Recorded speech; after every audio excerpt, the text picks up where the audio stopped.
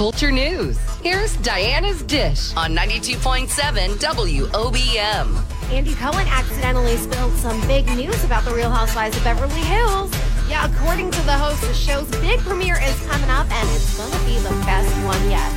No word on an exact premiere date just yet. Another Hollywood couple had a secret baby.